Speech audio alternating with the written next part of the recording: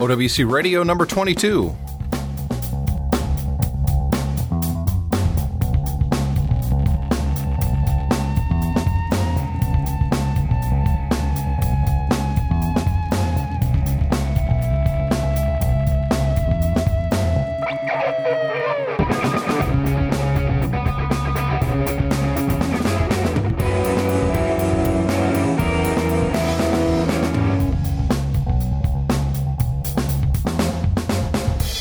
Hey everyone, Tim Robertson, host of OWC Radio. This is the 22nd episode, and it's still all about the iPad out there on the interwebs, it seems. Every website I like to frequent on a daily basis to get my news and information about the tech community is still about the iPad. Now, I love the iPad, don't get me wrong. I think it's a fantastic device. I use mine every single day.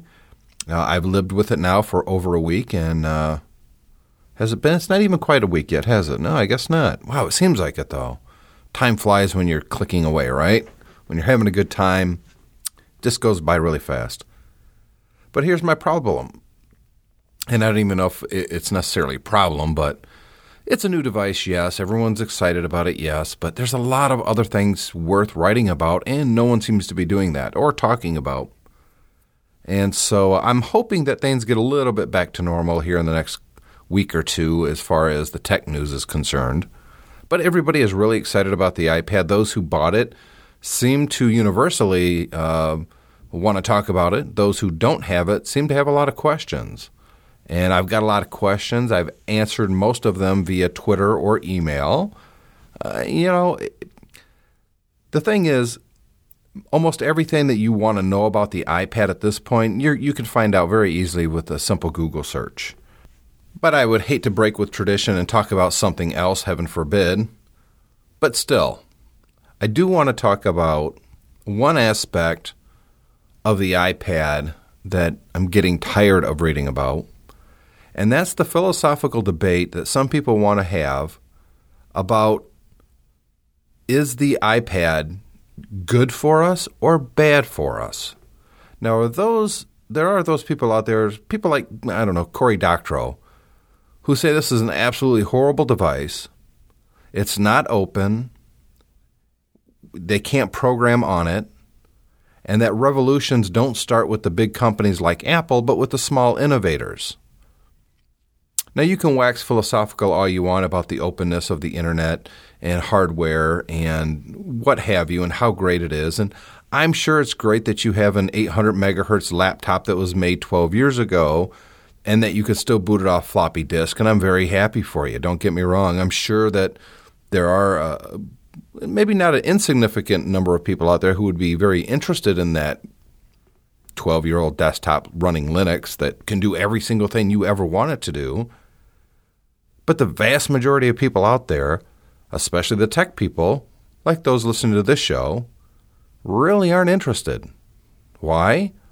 Because we understand that the iPad is not a completely open device. It's just not. And when we bought the device, we understood that there are restrictions on what we can put on this device. Most of those restrictions come from policies that they've enacted in the App Store. They don't allow adult pornography type of apps, political apps. They made a business decision not to include that stuff or approve it once it's submitted to the App Store. So you're not going to see that kind of content on the iPhone, the iPod Touch, or the iPad. But here's the thing, for those who keep wanting to talk negative about the openness or the closed aspect of the iPad. Number one, those of us who bought it know that, like I've said. And number two, you still need a computer to use an iPad. When you first buy an iPad, you have to connect the device to a computer. And I can't imagine anybody out there who is buying an iPad who don't have a computer already, who doesn't have either a Mac or a PC. But the biggest open platform out there is the internet. And other than Flash, the iPad has complete access to that internet. Now, can you write programs on the iPad? I don't know if you're eventually be able to. You can't right now.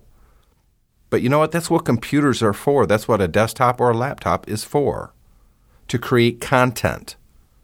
Can I edit video on the iPad? I'm sure there's probably some apps that let you do it, kind of, sort of. But that's not what you buy an iPad for. Can you create serious presentations in it? No. I mean, you could do some simple stuff, and it looks pretty good with Keynote on the iPad. But really, if you're a content producer, either a presentation type of content producer for your business, or a content producer like I'm producing content right now that everyone listening to this is enjoying, I hope. A podcast, could I do that on the iPad? Well, I could record it on there, but I can't really publish it on there. This is not really a computer in the traditional sense. It is a content delivery system. And when you buy the iPad, there are some restrictions that we accept. Now, with that being said, I can watch any movie ever made on my iPad. I can. I can read any website out there as long as they're not using proprietary Flash technology to deliver it. And that's another thing. A lot of people complain about the closed system of the iPad and that it doesn't support Flash, but yet Flash isn't an open standard. Flash is owned by Adobe. So you can't have it both ways, okay? If you want to complain about the closed system of the iPad, then you have to complain about Flash as well. You can't have your cake and eat it too. We'd all like to, but you just can't do it sometimes, at least not in this situation. So we have access to the internet. So if it's online, you can access it on your iPad. Now, if you're a developer and you want to develop software for the iPad, there are rules and restrictions you have to live by to do so. Now, I'm not going to say if that's good or bad. It all depends on the developer. But if I was a developer and I'm looking at the popularity of the iPhone, I'm looking at the popularity of the iPad, and that those are only going to get larger and larger as time goes on, I want to get my software on that device pronto. Why? Well, if I want to make money, that's where the big money seems to be right now. If I want to do something truly innovative that's never been done before, these are good platforms to do it on. Why? Because they're really the first generation of mobile devices that have a lot of power, a lot of speed, and it could pretty much do everything that I think most consumers want the device to do. So it's a perfect platform to develop for as long as you play within the rules. You don't duplicate the functionality of the core operating system, i.e., you can't make a web browser, although there are those who are doing just that. Now, you can't develop software for it and release that's politically motivated or, like I said, adult-themed stuff. Now, that has more to do with not Apple simply doesn't like that. It has to do with Apple doesn't want to be associated with that type of stuff. And if that's a problem for you, publish it on the web. Because, like I said, with Safari on the iPad or iPhone or iPod Touch, we can access that. But getting back to my original point, we all have computers. So we all use somewhat open platform computers every day. We can change the hard drive. We can upgrade the RAM. We can connect a bigger monitor to it. And if you really want to go the homebrew route, you can do that as well. Just not really with a Macintosh. I know you can hack a blah, blah, blah and install it on a, yeah, I know. But let's be honest, we're Mac users. We're really not interested in building our own ugly beige box to get a hacked version of macOS running on it. By the time we were actually done, might have saved a couple bucks, but really, it's worth 150 hours tinkering with the darn thing to get it to run properly. Spend the extra money, get an actual Macintosh. You get a warranty. You'll be much happier in the long run. Now, also, I'm going to see if I could find it here real quick, and I don't think I'm going to be able to because I read this earlier in the week, and I didn't bookmark it. My bad. And I do not remember the website I read it at this point. Okay. I'll just get on with it. Basically, the gist of this article was that Apple today is not the same company that it was that Steve Jobs and Steve Wozniak helped founded. They point to the fact that the Apple II was a completely open computer system. Heck, even the schematics were printed inside the machine. You got the schematics. You could add hardware to it. You could make it faster. That Apple actually encouraged you to do so. And somehow they equate that with, this isn't the same Apple. To which I reply, duh. Of course this isn't the same company that existed in 1977. Of course it's not. And thank goodness it isn't. You know why? Because the computer industry has matured and grown, and look at the wonderful technology we have today because of that change. Of course Apple isn't the same company. I got news for you. Otherworld Computing isn't the same company it was when it started either. GM, not the same company it was when they started. America, not the same country it was when it started. It's ludicrous for anybody to want to compare the Apple computer today. Well, technically it's not even Apple Computer anymore, is it? It's Apple Incorporated. So Apple Inc. today to Apple Computer in 1978, 1977. It's ridiculous. Of course it's not the same company. It's an industry leader in an industry that makes more money in a day than Apple did its entire first decade of business, literally. When you take into consideration portable computing and video games, which is nothing but computers nowadays, Apple is not the same company. Of course it's not the same company, and thank goodness it's not the same company. Yes, the Apple II was completely open. You know why? It had to be. You couldn't do anything with the machine. You couldn't go out and buy software for the Apple II when it first came out. It was lacking in almost every feature that most users wanted. So, of course, it had to be open so the users could add more to it. Why? Because Apple simply didn't have the manpower or the staff to make all the great things that you would want to have as an Apple II owner. It was a different industry. It was a different time. And for those who keep wanting to paint it as some kind of a rosy, it was so great back then, no, it really wasn't. It really wasn't. I was alive then. I remember what computers were like in the 80s. They were horrible. You could barely do anything with them. They were slow. The software was buggy. They crashed all the time. You couldn't connect to networks. It was just a little box that sat there. A lot of them you print to this roll of paper that had little holes on the side that you'd have to rip off the tabs. Computing in the 80s was horrible. Now, I know it's good to look back and have nostalgia for old technology. I do. You know, I look back into, the mid-90s when I got heavily into the Mac scene for the first time and started writing and doing reviews. And the software back then, for the most part, was a lot more simple than what we have today. And there's something to be said for not forgetting your roots. But you know what? It's a different world. It really is. Things change. And companies that don't change, guess what? They go away. Now, I understand that the concept of openness is very appealing. And there's some things that we have to have transparency in. And there's some things that, you know what? That's just the way it is. Let me give you an example of what I'm trying to say here. Cory Doctorow talks about the Marvel app on the iPad. And now, basically, the Marvel app allows you to download, for a price, most of them. There's some free editions of comics on there, but for the most part, if you want to download an issue, it's going to cost you like $1.99. Now, he laments the way it used to be when he was a child, that he would buy comics and his friends would buy comics and they would trade them, and that's how the comic book industry built their readership up. That's how you learned about other comics that you wanted to buy and collect, and you'd go to the store and find all the back issues, and and it was great.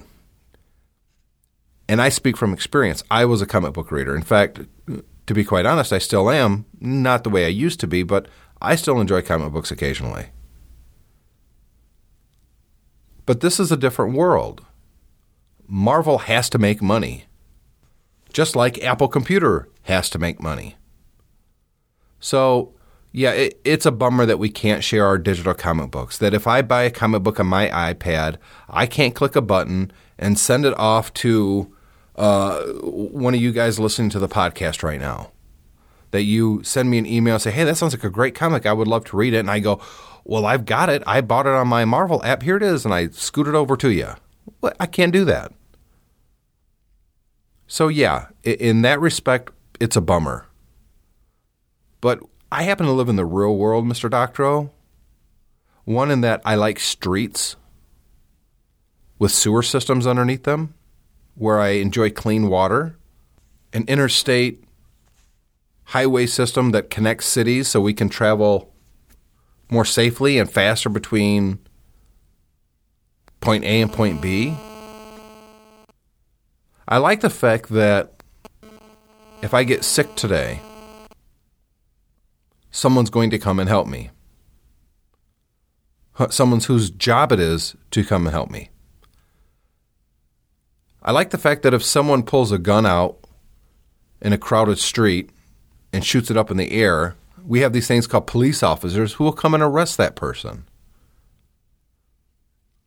I like the fact that when I have a child, and I happen to have 4, and we send them to public school, that there's teachers there who will teach my children how to do math and spelling and teach them history.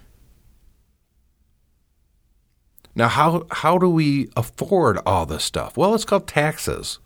And while I don't like to pay taxes any more than the next person, taxes are a necessary evil in a civilized society. Why? Because we have to pool our money, or parts of it, of course, for the collective good. So we can afford things like, I don't know, fire trucks, police officers, public schools, water that's clean, sewer systems. And we pay those people who do those jobs out of tax revenue. Now, where did the tax revenue come from? Well, it comes from us. People. Me, you, guy next door, everybody you passed on the street on your way to work today. That's who pays taxes. And how do they pay taxes? They have jobs. And some of the people who have jobs work at places like, I don't know, Apple and Marvel. And at those jobs, they perform tasks and they're paid. Well, how does the company pay them? Because they sell products or services or goods. In Marvel's case, they sell comics. And while it would be great if they just gave their comics away to everybody who would ever like to read them and hope that maybe someday they'll buy a new comic books and spend money that way, they can't do that.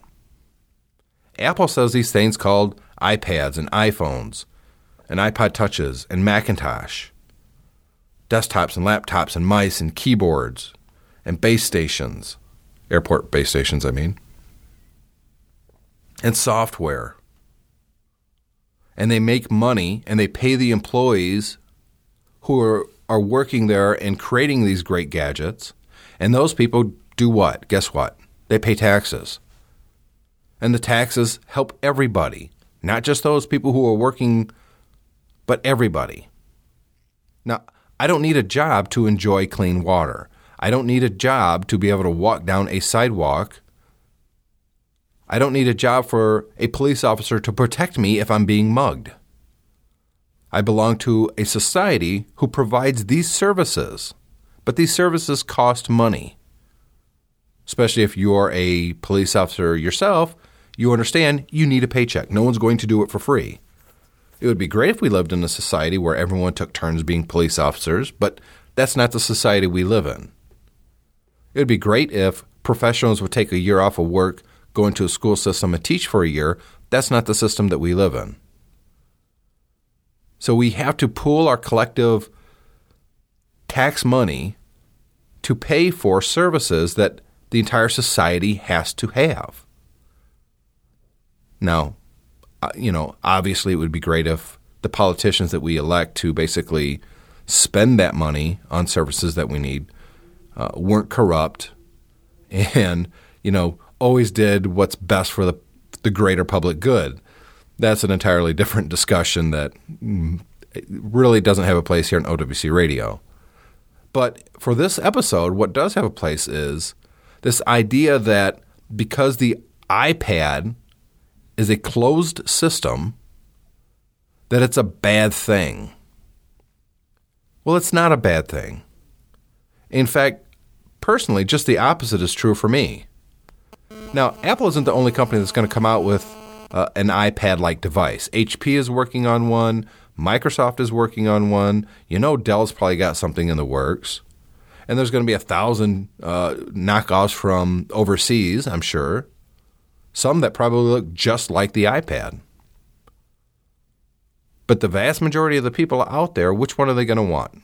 Well, I'm assuming, and I could be wrong, I'm assuming it's going to be the iPad, especially if they actually use a competing device. A prime example is the Juju.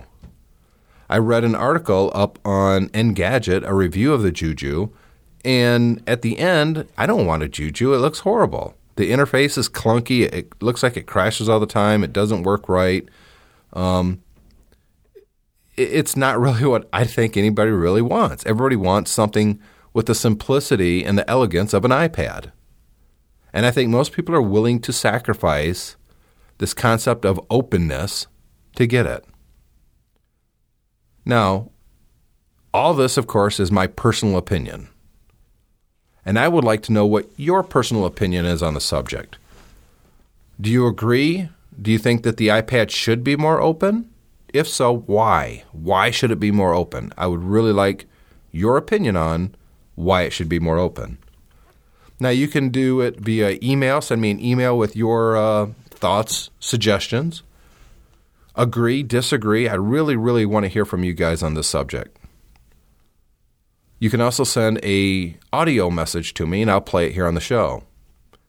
Easiest way to do it, though, is to send either an email or an audio recording. Send it via email to podcast@macsales.com, or you can leave a message on our Skype number, 1-801-938-5559.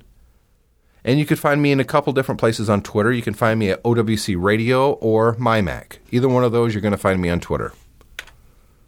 So, openness, closed architecture, what do you think? What should it be? I think I've made my opinion well known now. I'm really interested in hearing yours. And if you've already sent audio feedback and you think you don't want to hog it, you know what? Send it again. Send more audio feedback. I love it. Neil in the UK, send more. I'm here. I'd love to hear it. I'd love to share it. And I think that this is an important subject in that a lot of people are talking about it right now. And I think a lot of people got it wrong. I really do. I think that the iPad is a game changer and not in the negative sense. So let's talk about the iPad for here just a minute. I was talking about comic books, and I found this app when I first got the iPad called Comic Zeal. I think it's Comic Zeal 4. It has a 4 at the end. It's just Comic Zeal. Comic Zeal is really cool. Now, you can buy comic books on here, but that's not really why I downloaded it. I downloaded it because you can actually load up your own comics on here. So if you download comics from the internet, and there's a lot of places that you could download comic books, independent comic book writers and artists who are just trying to break into the business. They're creating their own comic books, putting them out there, and they want you to download and read these comics. Now, I've read comic books on my computer screen before, and it's really not – I didn't really enjoy it. So I've never really spent too much time downloading comics and to read on my computer. I did try it on the iPhone about a year ago, and it's just too small. And I really wanted something that was portable that I could read an occasional comic book on. Now, Comic Zeal, for me, was perfect. And to get the comic books actually on the app was very, very simple because it syncs via iTunes. You find your comics that you want, and you literally drag them into the Documents window in iTunes. You have to have the iPad plugged in, and you go to that app on the bottom of the screen in iTunes, and it has a little list right there of the comics that you want to drag in or that you've dragged in, and it syncs it up. That's how you do it. It's very simple. It's harder for me to explain than it is just to for you to go try it. It's really simple. Plus, I'm not in front of the machine that I'm syncing my iPad to, so I can't really walk you through it step by step right now. But it's very simple to get your comic books on there, and I did it. And I put, a half dozen comic books on here just to try out, and I loved it. The app works great. You can rotate it. You can kind of pinch and zoom up on panels. It works extremely well. This is the first device I've ever used that was portable that made comic book reading fun. Now, the Marvel app works even better, but you're limited to whatever Marvel happens to be selling through the app, which isn't always the newest comic books. They did give some free things away, so you could at least try it out, but I really wasn't sold on the Marvel app. This one, however, Comic Zeal, exactly what I've been looking for. It works exactly the way I wanted it to on the iPad. It was very easy to sync my comics from my computer, from my Mac and iTunes to the iPad. It's brilliant. I really, really enjoy it. I think it was $2.99 for the app. If not, it was less. It wasn't very much.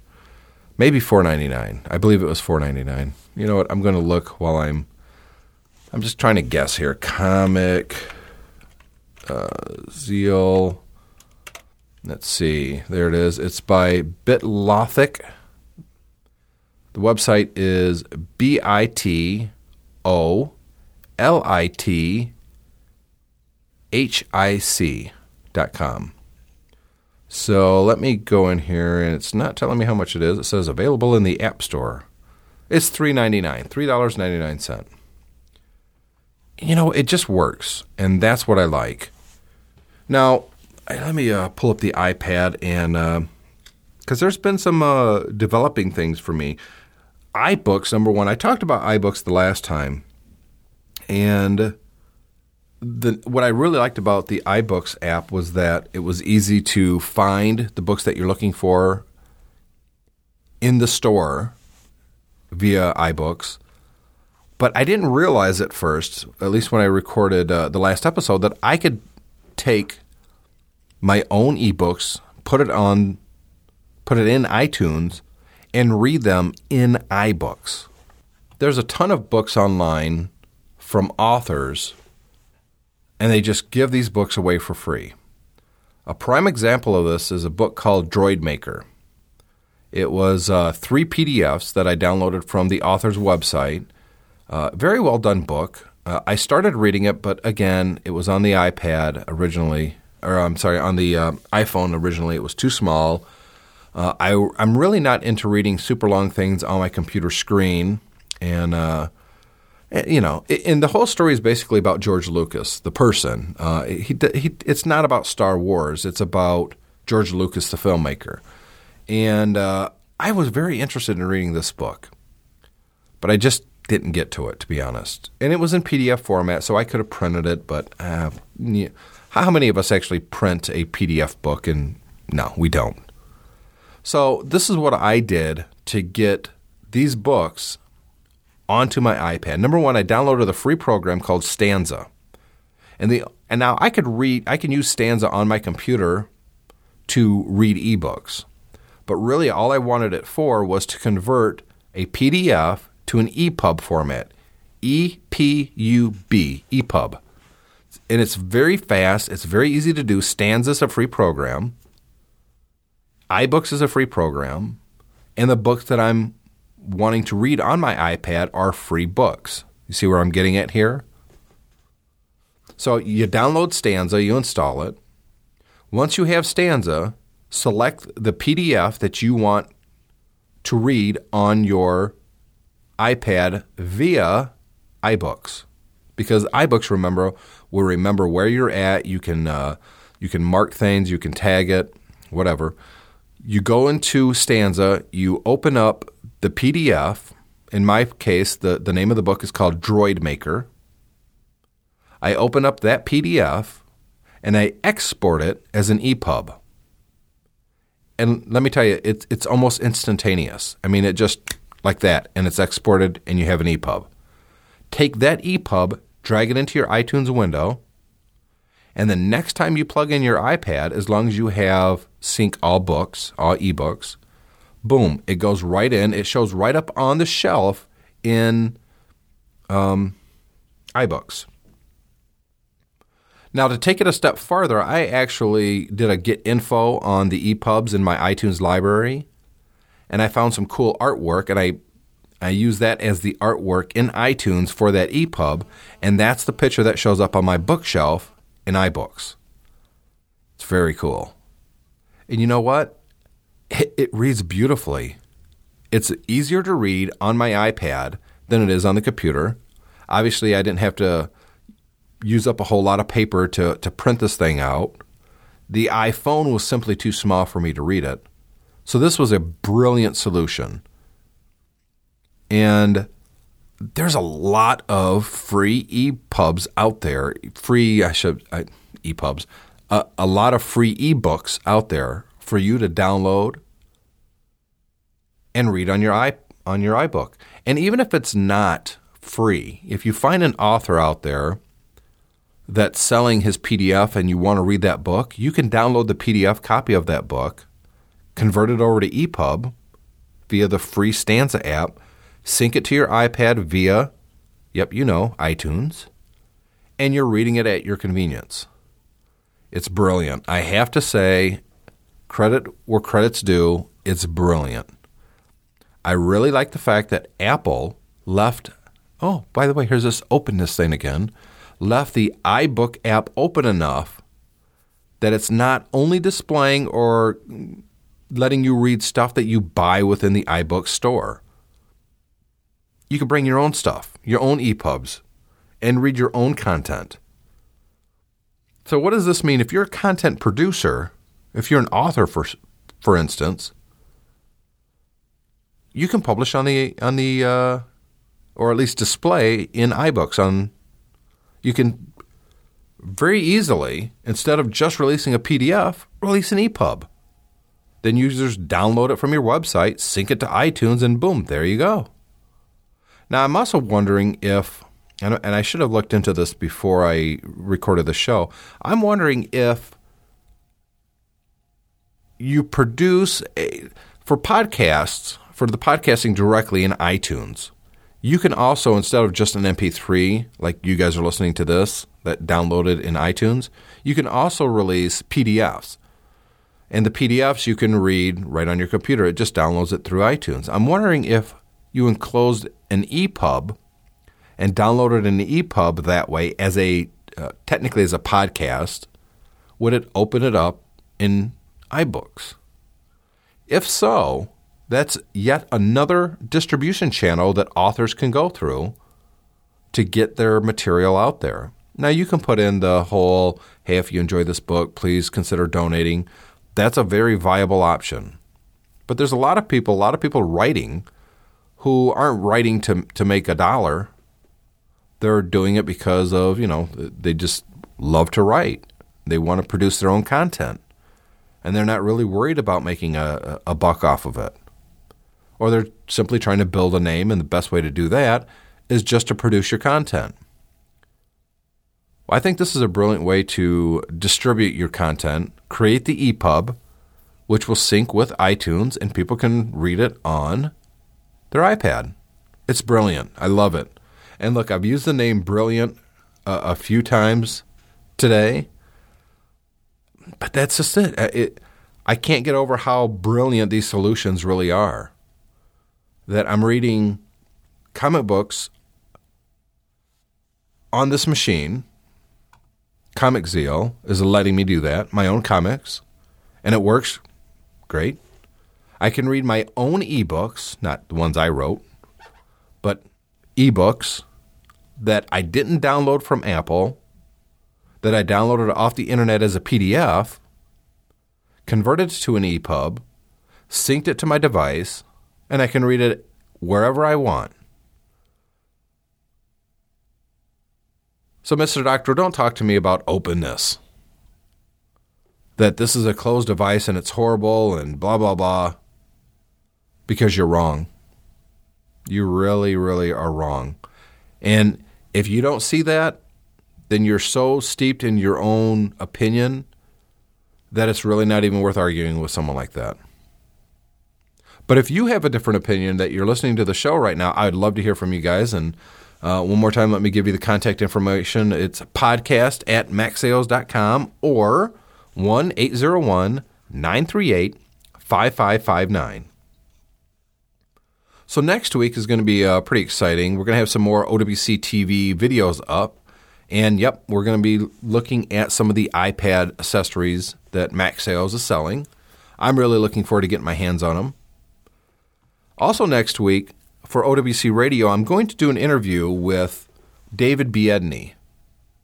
If you don't know who that is, Google it. You'll find out David Biedny is one of the Photoshop guys of the world. Really is. At the last Macworld Expo, for the 20th anniversary of Photoshop, he actually did a demo of Photoshop 1.0 on stage. I didn't get to see it, but I heard it was brilliant. I talked to him both before and after he did the demonstration, and I really wish I could have seen that. It sounded great. But he's going to be here on OWC Radio next week.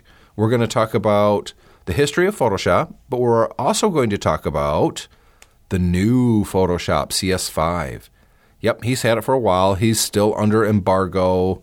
He's still under NDA from Adobe, but that lifts next week so he can come on the show and actually talk to us about the new version of Photoshop. Now, I don't know if you saw the video that's circulating on the interwebs, but there's something with the new Photoshop that, I got to say, it looks like magic. Really. It's called Content-Aware Fill. And you know what? I'm not talented enough to explain to you guys how cool this is. Do a search on Google. Do a video search on Google. So, if you type it in Google, hit search, and then one of the things at the top, it says video, click that, and you get the video results. And it's called Content Aware Fill Sneak Peek. You have to watch this video, especially if you're a Photoshop user. You're going to see this and go, it's impossible. There's no way you can do that. That's magic. It's magic. I don't know how Adobe did it. I wasn't really looking forward to CS5, and I really did think that it was way too soon. CS4 wasn't that long ago. I thought every 18 months is way too ambitious for such an expensive suite of applications that Adobe's not doing their users or themselves any favors by releasing major applications this closely together. But after watching just this one demo, I have to say, yep, I want it. I really do. I can't describe it. You just have to, I'm serious, go to Google and look for Content Aware Fill. It's a video. It's 5 minutes and 7 seconds. It really is magic. It's the only way I can describe it. It's magic. And while you're in front of your computer or your iPad, or I guess your iPhone as well, make sure you go to www.maxsales.com. That's who produces this podcast you're listening to right now. If you don't go there, you're going to break my heart because we've got some really great things going on at OWC. If you're into the environment, go up to maxsales.com, look on the right-hand side and scroll down a little bit. You're going to see a headline that says OWC Energy Independence. And there's a link that says read more about OWC's wind turbine and learn more about OWC's green headquarters. It's really fascinating. You really do need to check this out. They have some video up online about the wind turbine and more information. It's really, really cool. 100% on-site wind-powered is what OWC's headquarters is. It's amazing. You got to check it out. They even have pictures of putting this huge wind turbine up. And I knew this was big, but I had no idea how big this was until I actually went to OWC for the very first time last October. It's so impressive. You got to check it out. If you're into the environment, if you're into the green technologies out there, and let's be honest, we all should be at this point, you really do need to check this out. I think you'll find it very interesting. And hey, if you've got an iPad, while you're up there, check out the accessories right at the top of the page at MacSales.com. We've got some great things, some great cases, and we're going to have more things coming in the near future. That's the one thing about OWC.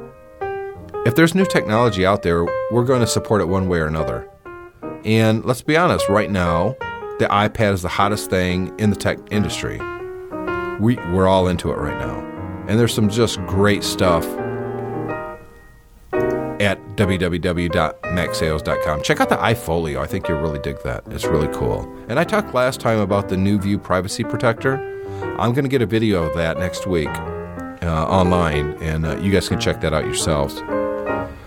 So for OWC 22, I think that's about it this week. I really want to hear you guys' feedback. I harp on that a lot. I do get some feedback, but the more the merrier. I'd love to hear from you in particular.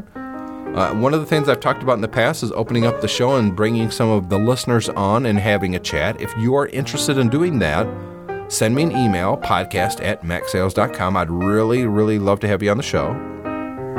So with that, I'm going to wrap up the show, and I hope to hear from you soon. Thanks a lot for listening. Bye-bye.